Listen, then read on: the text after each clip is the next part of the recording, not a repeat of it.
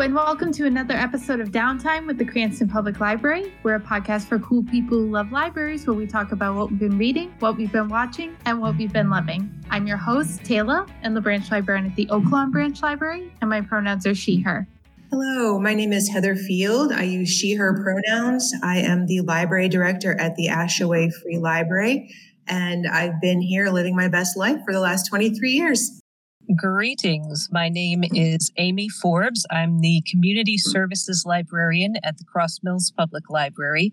I am a little bit of everything, but mostly I facilitate programming and getting information and education out to our community. I use she, her pronouns. All right. Thank you both for joining us. I'm especially excited about this episode today because this is our countdown to Comic-Con episode. As we're recording this, San Diego Comic-Con will be this coming weekend, and I'm sure they're going to announce a bunch of amazing stuff. So we'll talk a little bit later in the show about what we're excited to come out of San Diego Comic-Con, as well as our own experiences attending different fan conventions. But before we get into that, let's start off, as we always do, with what have you been reading? This is a question that is newly extra fun for me because, as strange as it sounds for a librarian, for many years I did not make time to read.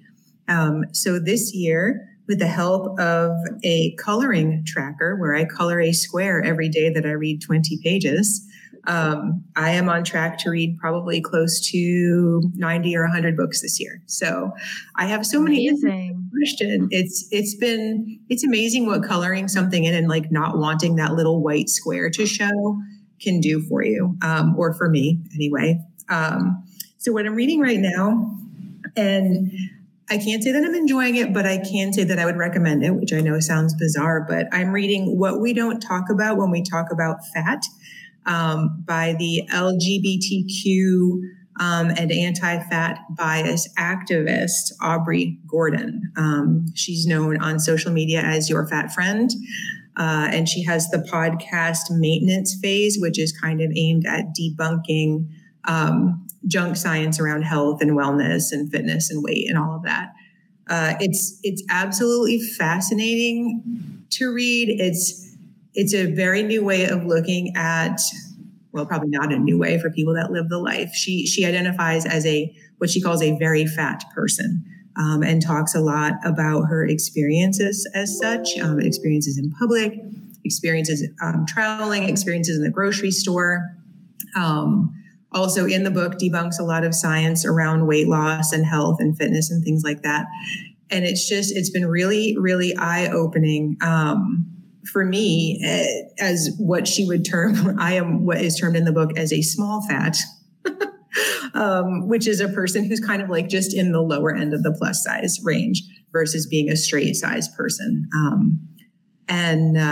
It's made me so aware, even since we're going to be talking about media that I'm consuming. Like we were just watching the first Jurassic Park movie this weekend. And the character who is kind of like the deceptive one with the sloppy workstation and pigging out on junk food is, of course, played by an extremely overweight actor. And I'm like, I wonder if they crafted his character around his appearance after they selected him as an actor, or if they selected him as an actor based on how the character is described in the script or something like that. But it's so eye-opening and so heartbreaking, and just I'm glad to have the information, but it's not an easy read. I do recommend it for anybody that's interested in any of those topics, but it's short, and I'm glad because it's a little bit tough going. I just wanted to jump in to say that I love Maintenance Phase, so I definitely have to check out her book because the podcast, and I've talked about it on the show before, it is blown how I think about like health and wellness wide open. And so I've given it as a recommendation before, but again, my resounding recommendation to go listen to the Maintenance Phase podcast. Oh, fantastic. I appreciate that because I have not listened to the podcast. I've only just discovered Aubrey Gordon. So I'll definitely be checking that out next. All right, Amy, what have you been reading? I just finished a book that I really enjoyed, and I've been recommending it to everyone except Heather for a particular reason. It's called Nettle and Bone, and it's I believe the author is T. Kingfisher. It's a pseudonym, but for an author who writes fantasy and horror. And I'm not giving anything away by saying the book opens with the main character sitting in a bone pit, wiring together bones to make a dog, which is why I did not recommend it to Heather, because we do not do sensitive animal topics particularly well. But in this case, the dog is already dead and she brings it back to life. But the reason why I love this book is because when I was a little kid, I was drawn to the really grim section of fairy tales that we had in my elementary school library. The books were all from the 60s, 70s, before a lot of stuff kind of got weeded out for gruesome details and such. And this brought me right back to my childhood of that. There's the story of the wild swans where the princess has to weave shirts out of nettles that she's collected from a graveyard, where there are ghouls on the tombstones watching her. And it put me right back into the elementary school library. And what I love about it is the dark fantasy elements, but also the protagonist is a really fantastic fantasy heroine. It's a very common trope to have not the prettiest, not the smartest, but in actuality, they're very good looking and they're very intelligent or incredibly lucky. And they have some sort of magical attribute that sees them through anyway. Whereas Mara, the protagonist in Nettle and Bone, just has this dogged determination. There are several times situations come up where her attitude is essentially, this is going to suck, but I'm the only person who can do it, so I've got to do it. And it was a very refreshing. Two of her traveling companions are old women, which is all, they have a fantastic relationship with one another. The dialogue is very snappy. It's just the whole thing has this sense of wryness to it, and it has a happy ending. So what more could you ask for in a dark fantasy novel about nettles and bones? Seems like the kind of protagonist that you're talking about is kind of like part of T. Kingfisher's style, because I've read it has a really long title now. I can't remember. I think it's called A Wizard's Guide to Defensive Baking. Yes, I bought that for my library. Yeah, so I read that fairly recently. I would say maybe this past fall or winter. But the protagonist was very similar in that story she was kind of just an average baker, like an average girl who works at a bakery that her aunt and uncle own and has baking magic, which in her, up until the events of the book, I don't want to give too much away, she was just using to like make gingerbread come to life and make sure that the bread isn't stale and stuff like that. So when she's called to kind of like a greater calling, she's kind of just like, what am I supposed to do to help? All I do is like make dough magical. But the only thing I can influence with my magic is baked goods. How am I going to help save our kingdom? I haven't read it yet, but I love the premise enough to put it in the shopping cart. And I got why are we buying this? Because it looks fun. No, it was fun. I think it would be a nice addition to a YA collection, because that's kind of who it was aimed towards. I don't know about Nettle and Bone, but this one was definitely like a young adult audience.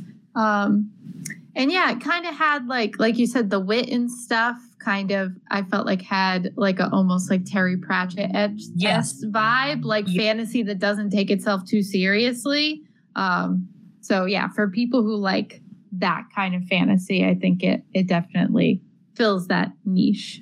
You can almost feel the author smiling if you're reading the text aloud in your head. You know, the prose between the dialogue even has wit to it, and I love that.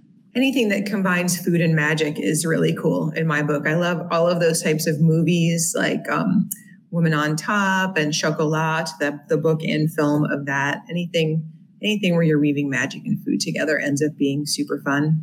The Peculiar Sadness of Lemon Cake was a weird read. That one, you find out this family has, each member going back through generations has had some sort of strange quirk, and the protagonist can taste the feelings of the person who made the food she's eating.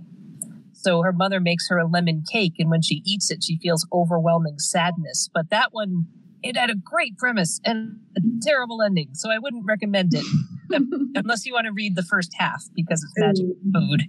And she goes, there's a fun montage where her friend's bringing her like, well, here's a bagel from this cafe and here's soup from the place across the street to see what the protagonist can experience through it. I'm an endings person, so I think I'll probably end up skipping that one. All right. I don't blame you. I'm just thinking about having that magical power, though. Like you go out to eat at a restaurant and then like the waiter's like, how is everything going over here? Good. And you're just like, is the cook okay? Yeah. Like, are they okay? Can you just tell them to have a nice day from me personally? From me personally. It's so true. I feel like I may have overindulged in that type of media with that particular theme because I don't enjoy cooking or baking. But one year I'm not sure what reason, I invited my mother over to have Easter with me and my husband and decided I was going to make the ham and all of the things by myself, including Martha Stewart's macaroni and cheese, which involves making a roux, which I feel like is the 10th circle of hell. I never want to make a roux again. I don't like when recipes have instructions like stir until thick. Well, how thick? Thicker than it is now? Toothpaste thickness? That's not specific enough for me. So I was just really angry the whole time I was cooking. And I honestly kept having in the back of my mind, like, am I poisoning my family with my rage? Like when they eat this food, are they going to get sick? You already wrote that book. Very true. So to kind of take it back a little bit to reading nonfiction, which I don't usually do, I started reading a book called 52 Ways to Walk.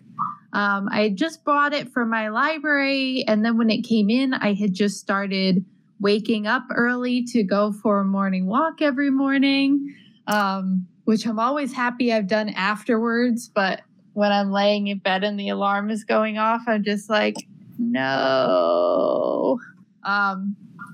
But I was interested when it came, like when it finally arrived at the library, I'm like, oh, I just started walking and it's also kind of close to my birthday. So the book is set up to give you like a new type of thing to do every week for 52 weeks of the year. So I was like, oh, I'll read this book. I've already kind of started on this walking endeavor. I can read this book, find out what all the themes are for the week. And like by my next birthday, I will maybe have done them all.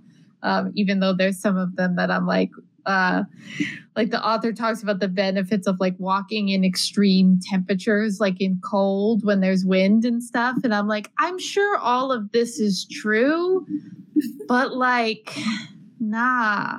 Yeah, I'll take your word for it. Yeah. Yeah.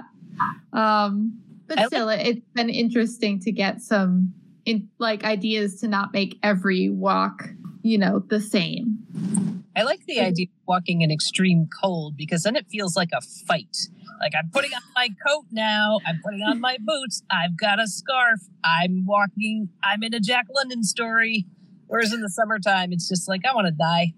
Yes, I agree. And it's funny that you mentioned Jack London, Amy, because I have actually, I'm not going to go on too much of a tangent about this because I could talk about it all day, but I've been attending compassion classes with this woman called Julia Friedal.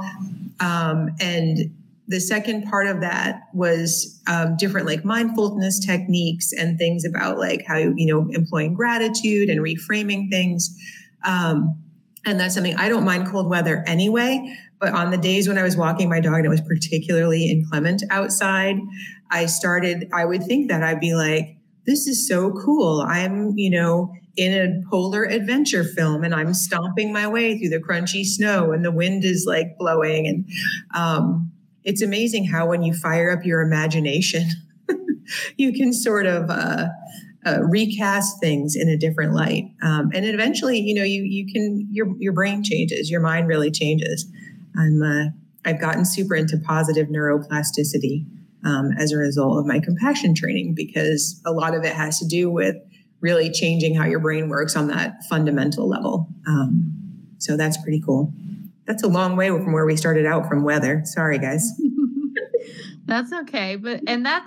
Maybe I will, because I am definitely more of a warmer weather person than a colder weather person. And so most of the time when I am going on walks in colder weather, because I know that it's good for me to get, exercise, all I'm thinking is like words you can't say on radio or podcast.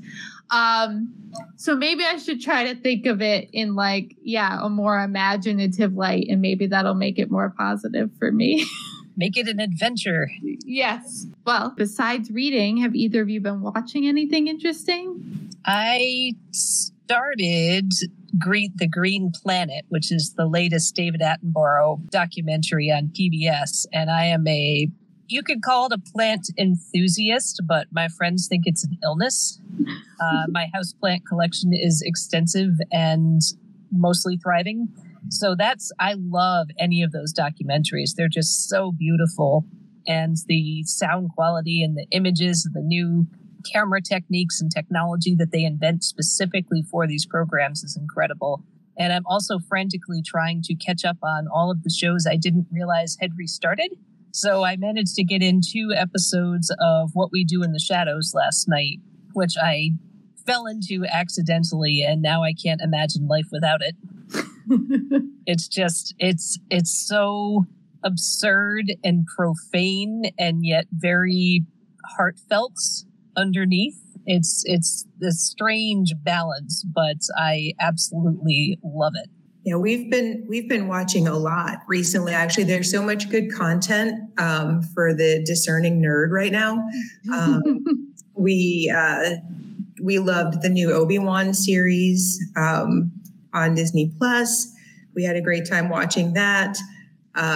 We just finished up Star Trek Strange New Worlds, which is just like, if you're a Star Trek fan at all, is really like a magnificent combination of like that old school Trek vibe with kind of like a more modern sensibility. The characters are fantastic. The stories are fantastic. And we're really excited for the next season of that, whenever that may come. And then we just finished up Ms. Marvel, which if you haven't seen that, I highly recommend that. It was fun. It was moving. It was exciting. And I loved the community that it's set in. I love learning more about Muslim culture, about history, about partition. I didn't know anything about partition before we watched that show. So those are the shows we just finished working our way through all of those. I say we, that's my husband and I.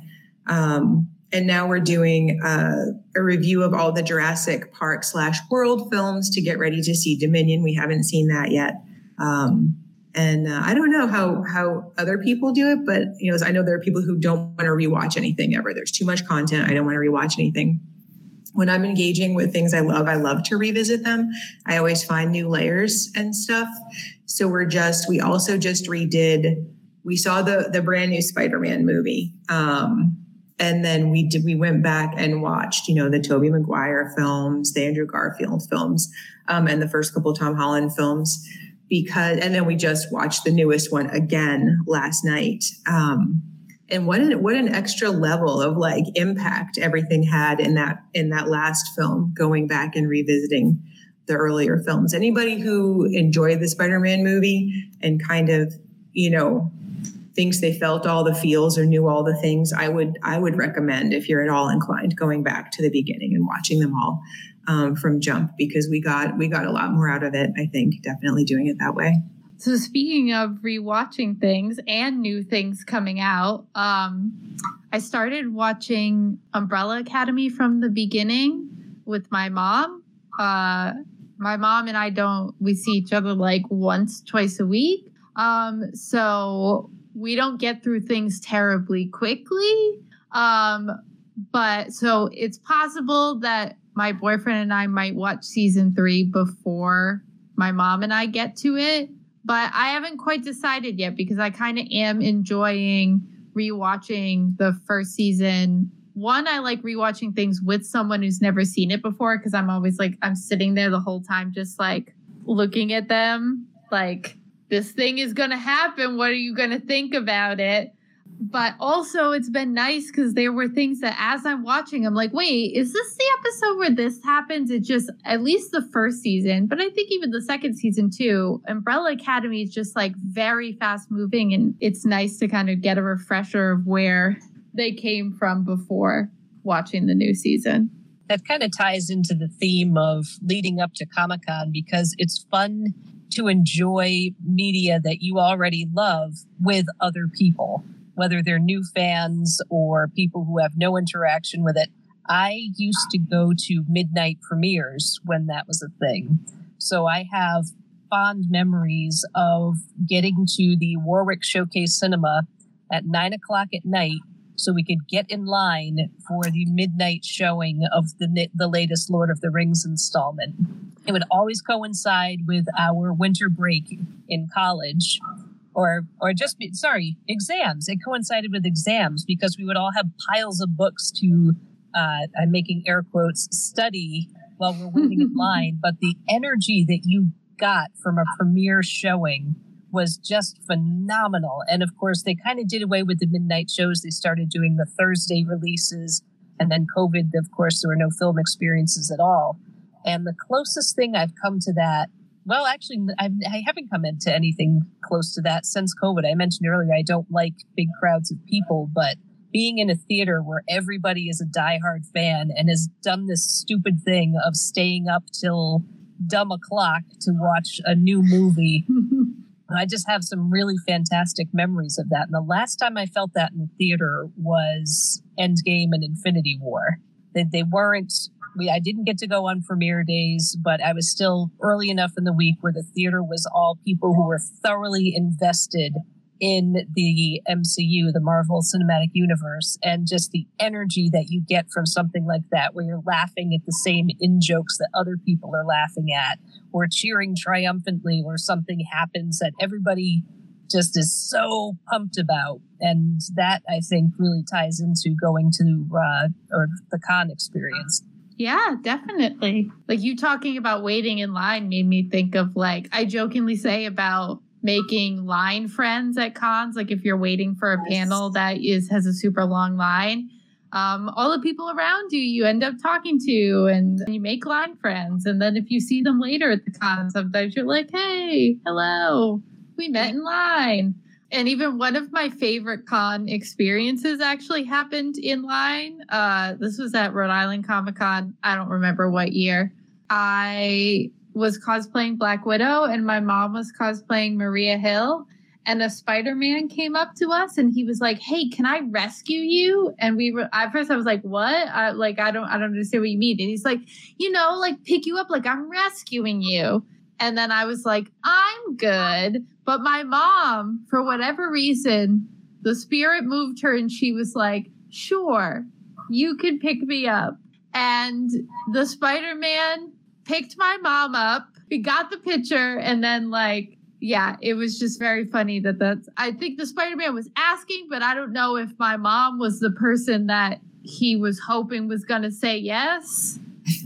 I guess is how I'll end that story. But yeah, I still think about that, and it was just so funny. And we'll return to the show after a quick break.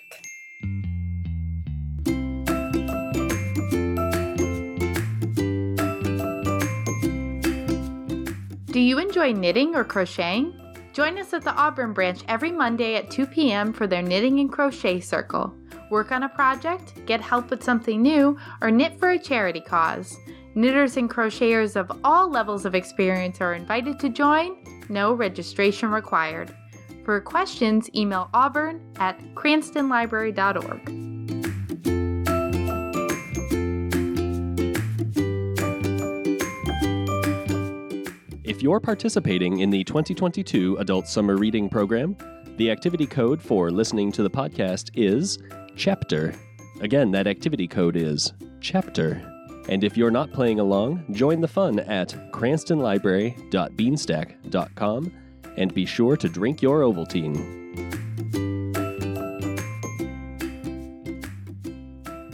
I guess this segues us into Comic-Con. Sorry, Heather, what were you going to say?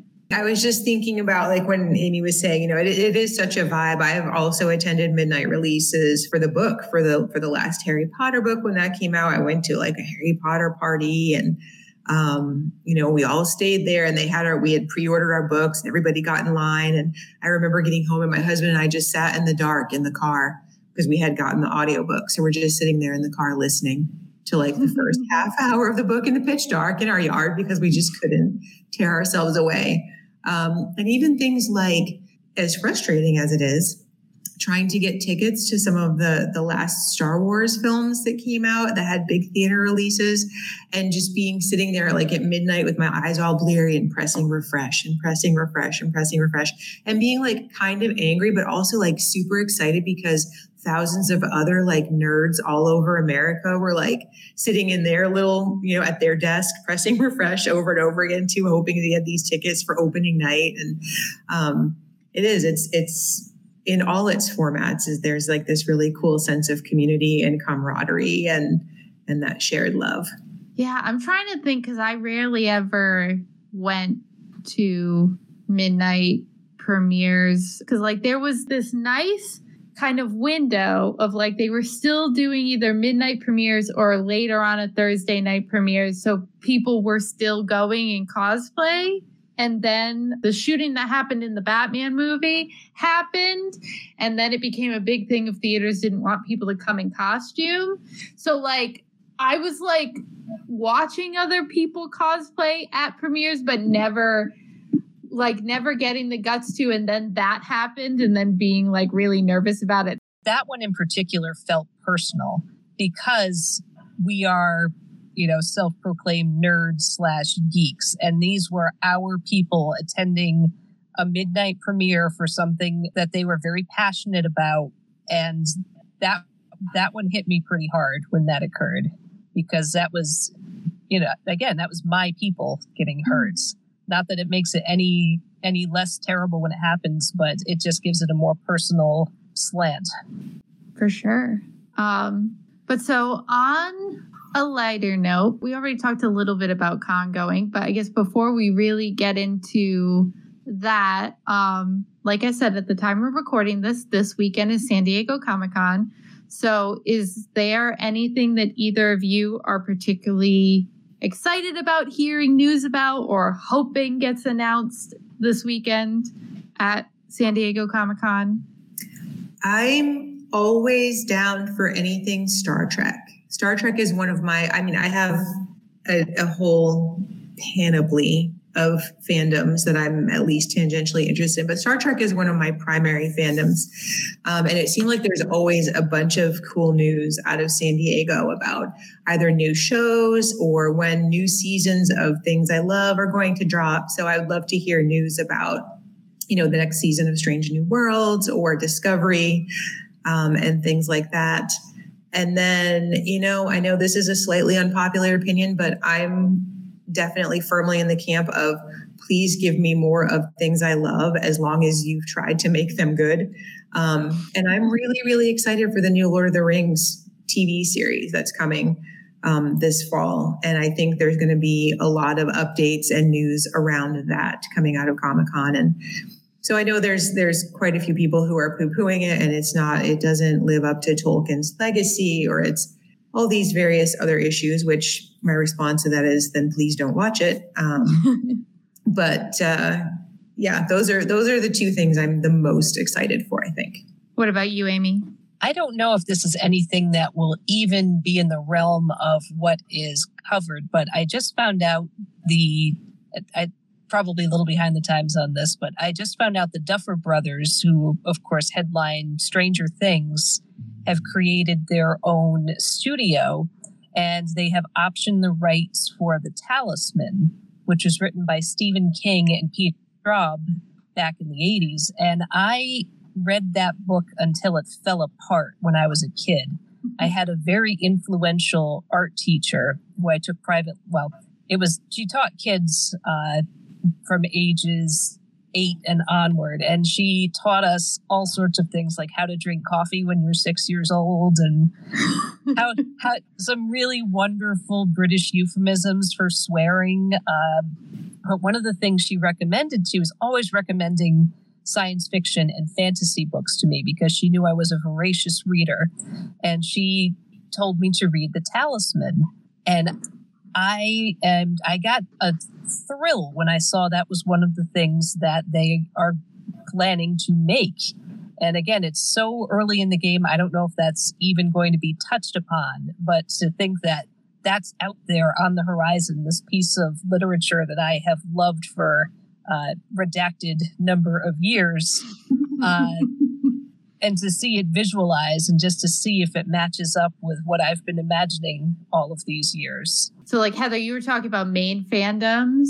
I think right now, at least, particularly because it's also something that my boyfriend is very into, and because a lot of stuff is happening, I would say Star Wars is one of my main fandoms. So I'm excited and happy for any news about Star Wars, because I think all that's come out so far is a teaser for Andor. So I'm thinking maybe we might get a longer trailer for that, since that's coming out really soon. But I don't know if they'll talk about this or provide any more details about this, but I want to know about Ahsoka. I want more details about the Ahsoka show. I want to know who they're casting as Thrawn so bad, and I'm still cautiously optimistic about it. My boyfriend thinks they're going to ruin Thrawn because he wasn't happy with what they did in Rebels to Thrawn, and he was like, just like Rebels, they're going to make him a mustache twirling villain, and I've already resigned myself to it. And I'm like, okay, but I just want to know who they're going to cast. Yeah, I'd love any Star Wars news too. That's another primary fandom for me. That and Harry Potter would probably be the top 4. Honestly, anything from Disney, also Marvel. Yeah, I guess we have a lot of things I'm interested in. No, I do too. I like to be surprised too. I like to be clicking through my day and picking up scuttlebutt that something huge dropped at San Diego, and then I like to backtrack and be like, "Ooh, what is it?"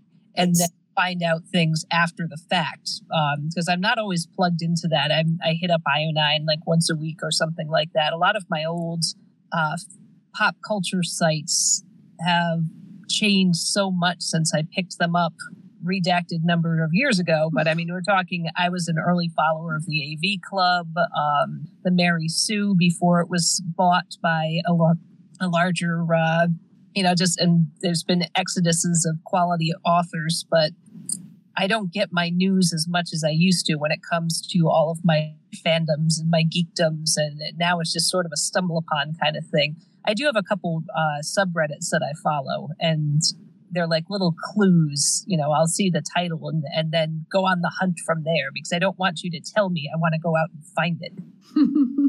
It's more adventurous that way. My boyfriend looks at the Star Wars subreddit every night, and that's how I usually find out about Star Wars news, is because he'll find the trailer likely from the Star Wars subreddit. Or Twitter. It's like, are things trending? Is it because someone was racist? No? Awesome. Then track it down. Yeah, it's funny that you mentioned that, because some of the things that I did stop following as far as getting my fandom news was for a lot of those reasons.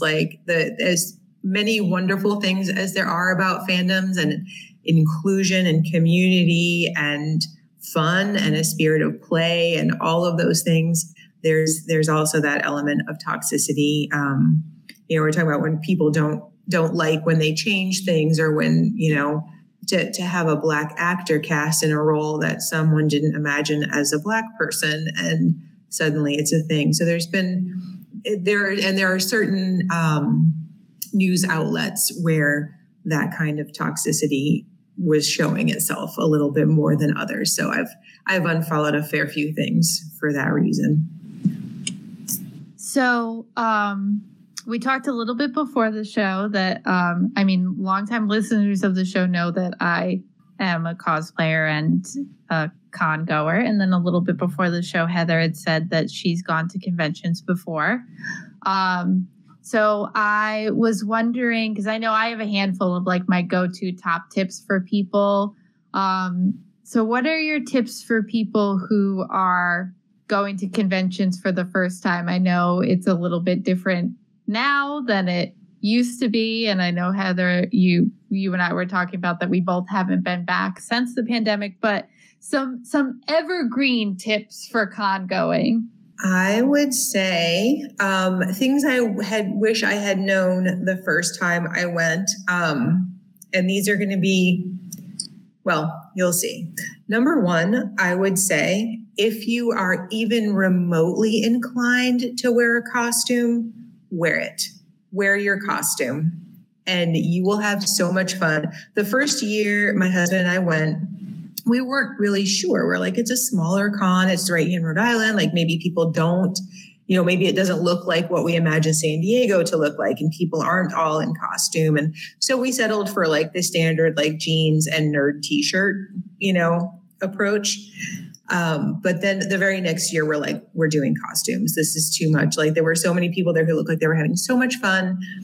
And there's just so much, there's a lot of positivity around it. I say this about Disney World too, the time we've been, for the number of people there, for as crowded as it gets, for as hot and sweaty as you can be, for the amount of time you're spending on your feet, for all of these factors, which you would think would lead to a lot of really bad behavior. Cons have an amazing vibe. Everyone, like Amy was saying, like we were talking about before, the energy of all of these people who love these things being together and sharing their love of these things kind of overrides everything else. I mean, one of the first years that my husband and I went in costume, we did just Jedi robes, but we, and we're neither one of us particularly crafty. So we bought the costumes. We ordered pretty nice Jedi costumes online. And we wore them and they had like all the components, all the different types of tunics and the robe and everything. And we were just walking down the street in Providence heading toward, where we were going to get in. And some guy was behind us hollering and we turned around and he said, I just need to tell you guys, you look epic. And I have never felt better about myself in my whole life. It was like such a fun, cool moment of connection with this stranger. And then I caught a glimpse of us, by the way, in a big wall of windows. And we looked really epic. So that's my first tip. If you're even remotely inclined, go for it right from jump. It's too much fun and you will have the best time. And then my other tip, and this is if you are able, I'm aware that this is speaking to a certain level of privilege. If you're able, get your VIP ticket. It gets you that hour, at least at Rhode Island Comic Con, it gets you that hour early entry. So you've got like the exhibit floor to yourself. It's a quiet time to kind of like ease into things. It's not crowded. And you don't have to wait in a huge line. The first year we went, we waited so long in line to get in. And then we had, another year that we went this year, we did have a VIP ticket, but it just happened they had oversold it and we ended up standing for hours in line and then were turned away.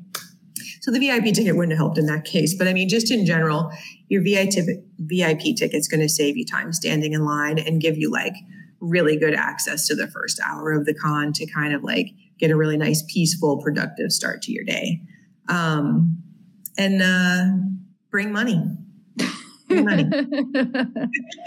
Yeah. So, and one final thing, if there is a photo op or an autograph that you want, don't dilly dally, like definitely like pursue it, go to the person's booth or whatever it is you need to do, keep on top of it because and this is revealing my age and I'm perfectly fine with that. But as a child, I was an obsessive fan of Grizzly Adams, TV show, and the actor Dan Haggerty who played him was at one of the first Rhode Island Comic Cons that we went to. And we just kept going to his booth at the wrong time and kind of missing it. And then we decided we would just catch him the next day. He ended up not being able to come the next day. And then he passed away before the next Comic Con. So that's my very sad story, tale of caution. Get your autographs and your photo ops because you just never know. Definitely. So I think mine are more I have one tip that's for people who aren't necessarily cosplaying, more about etiquette around cosplayers, which is, first, the obvious is cosplay is not consent. Please don't touch people without asking. In any way, please don't touch their stuff without asking. I know the props look really cool, but they probably worked on them for a long time, and you don't know how fragile they are. And if you break them, that will make someone very, very sad. So that's a one-way ticket to ruin someone's con experience. But a kind of sub, like 1A to this that I feel like gets talked a lot about by cosplayers, but I don't know if everyone who goes to cons is necessarily conscious of it, is please ask before you take photos. We can see you with your phone up, standing there, taking a picture of us. We see you. And if you would come up to us and just said, hey, can I have a photo with you? Unless I'm like in the middle of shoving a cheeseburger in my mouth or something, the answer is probably going to be yes. And if I am in the middle of shoving a cheeseburger or something in my mouth, the answer is probably going to be like, when I finish this cheeseburger, yes. So just ask. Please don't take creepy shots from a distance. Please don't take shots of people sitting on the floor while they're resting or while they're eating from a distance. All of that is stuff that I've seen happen to people.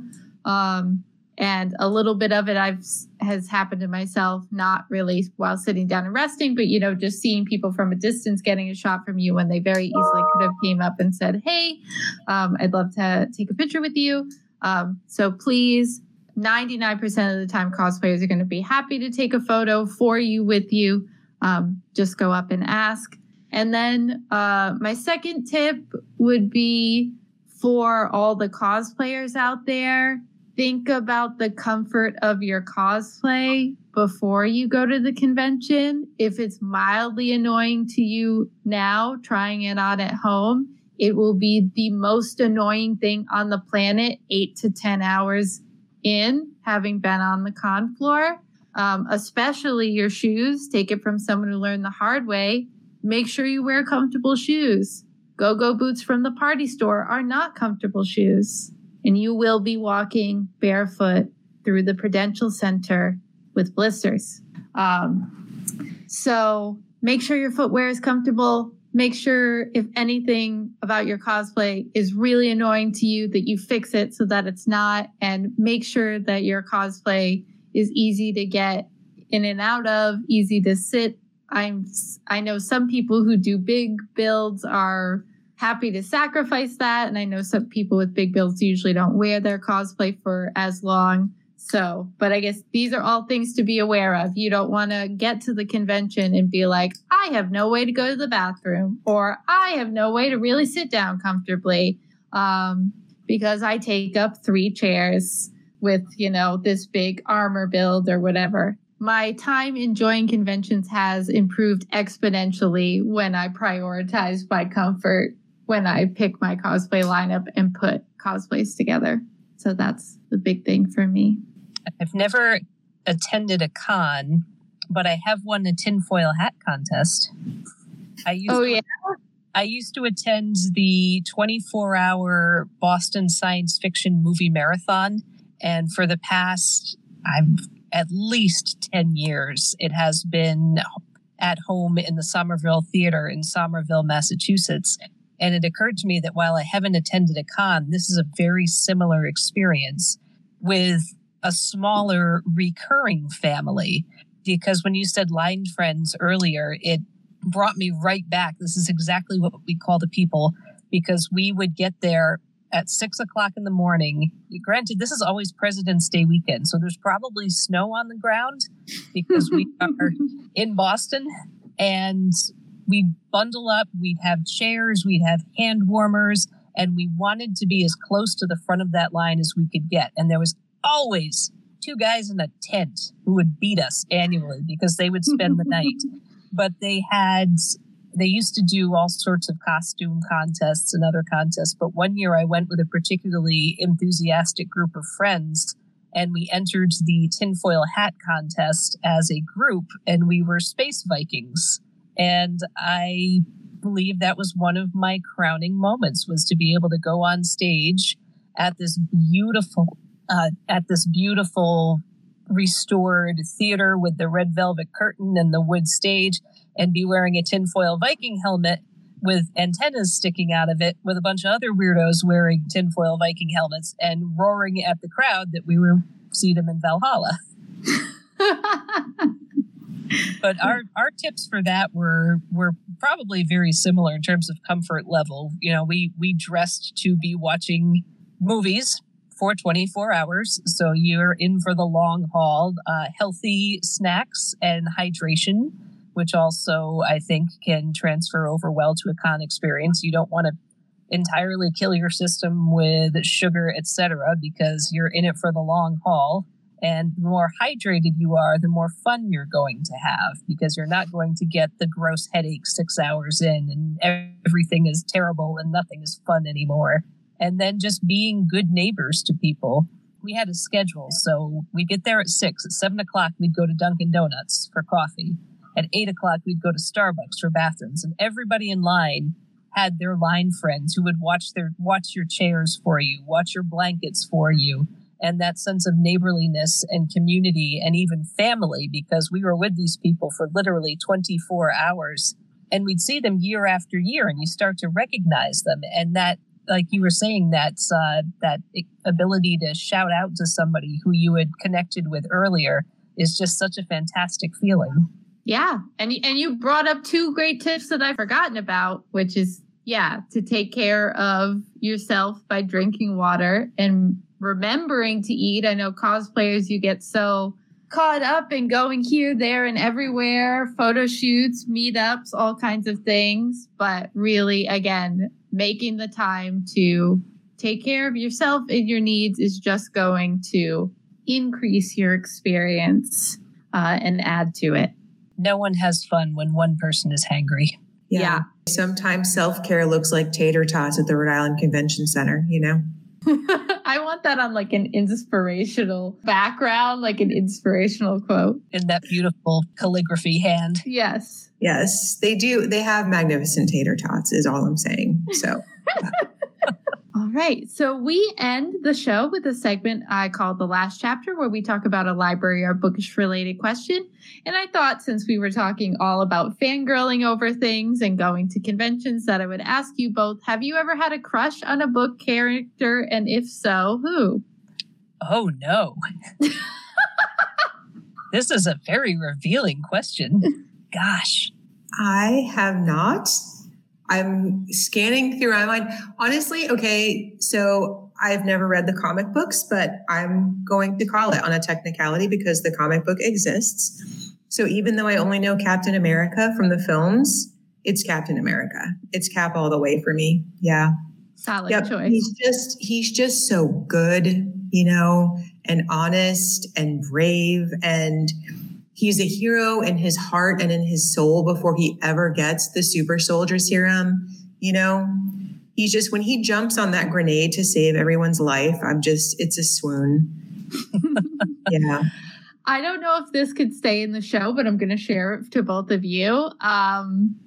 In the before times, I went to a nerdy themed burlesque show, which included one boylesque performer who did Link, and then he also did Captain America. And after watching that Captain America routine, he was also very handsome. And I was like, I can die happy now. Always go to one of those. That is a thing that you can catch at cons sometimes, because I did also go to one at a con before, which was okay. The one I went to in Providence was definitely the better one than the one I went to at Kineticon. All right, I've got my answer. I was going to say, I gave you time, Amy. You gave me time. It's got to be the Darkling from Shadow and Bone. Oh, okay. Even before they cast Ben Barnes as the actor in the Netflix series, it's just a very magnetic character, and he's written to be very compelling and mysterious and all those things that you want that you're not supposed to have. That's the one that jumps out immediately. It was like, oh, right. And then they went and they inserted the perfect actor into the role. Oh, right. Yeah, I think I said this before when we had this question. I feel like as a teenager, I was very susceptible to like the teen YA fantasy or dystopian fiction heartthrob. Like I was Team Edward all the way. And book Jace in the Mortal Instruments, I thought was very attractive in how much he, was into the protagonist and let his hard, harsh exterior down for her and all of that. The person they cast when they made the show wasn't exactly my type, but book Jace was good. But yeah, I felt like I was, if the author was trying to, make you buy this relationship, I was into it. I was swooning over all the swoon-worthy boys in YA fantasy. But yeah, so thank you both for joining me. And thank you everyone for listening. If you'd like to tell us about your book character crush, and we won't read those on the show, I promise. You can email us at downtime@cranstonlibrary.org. And you can also reach out to us via social media with the hashtag DowntimeCPL. If you're feeling generous, please rate and review on Apple Podcasts or wherever you get your podcasts because it helps people find the show. And once again, thank you for listening. And this has been another episode of Downtime. Downtime is a project of the Cranston Public Library and is produced by Zach Berger, Nomi Hay, Robin Nizio, and me, Taylor Cardillo. Audio engineering by Dave Bartos. Our theme music is Day Trips by Ketsa, and our ad music is Happy Ukulele by Scott Holmes. Links to the books and movies discussed can be found in the show notes. Remember to rate and review Downtime on Apple Podcasts.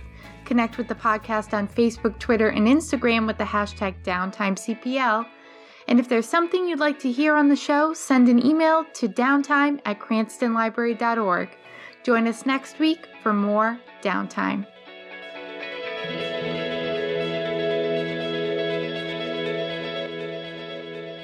Speaking of which, it's an absolute monsoon outside my library right now. So if I disappear, I'm just not confident in our power.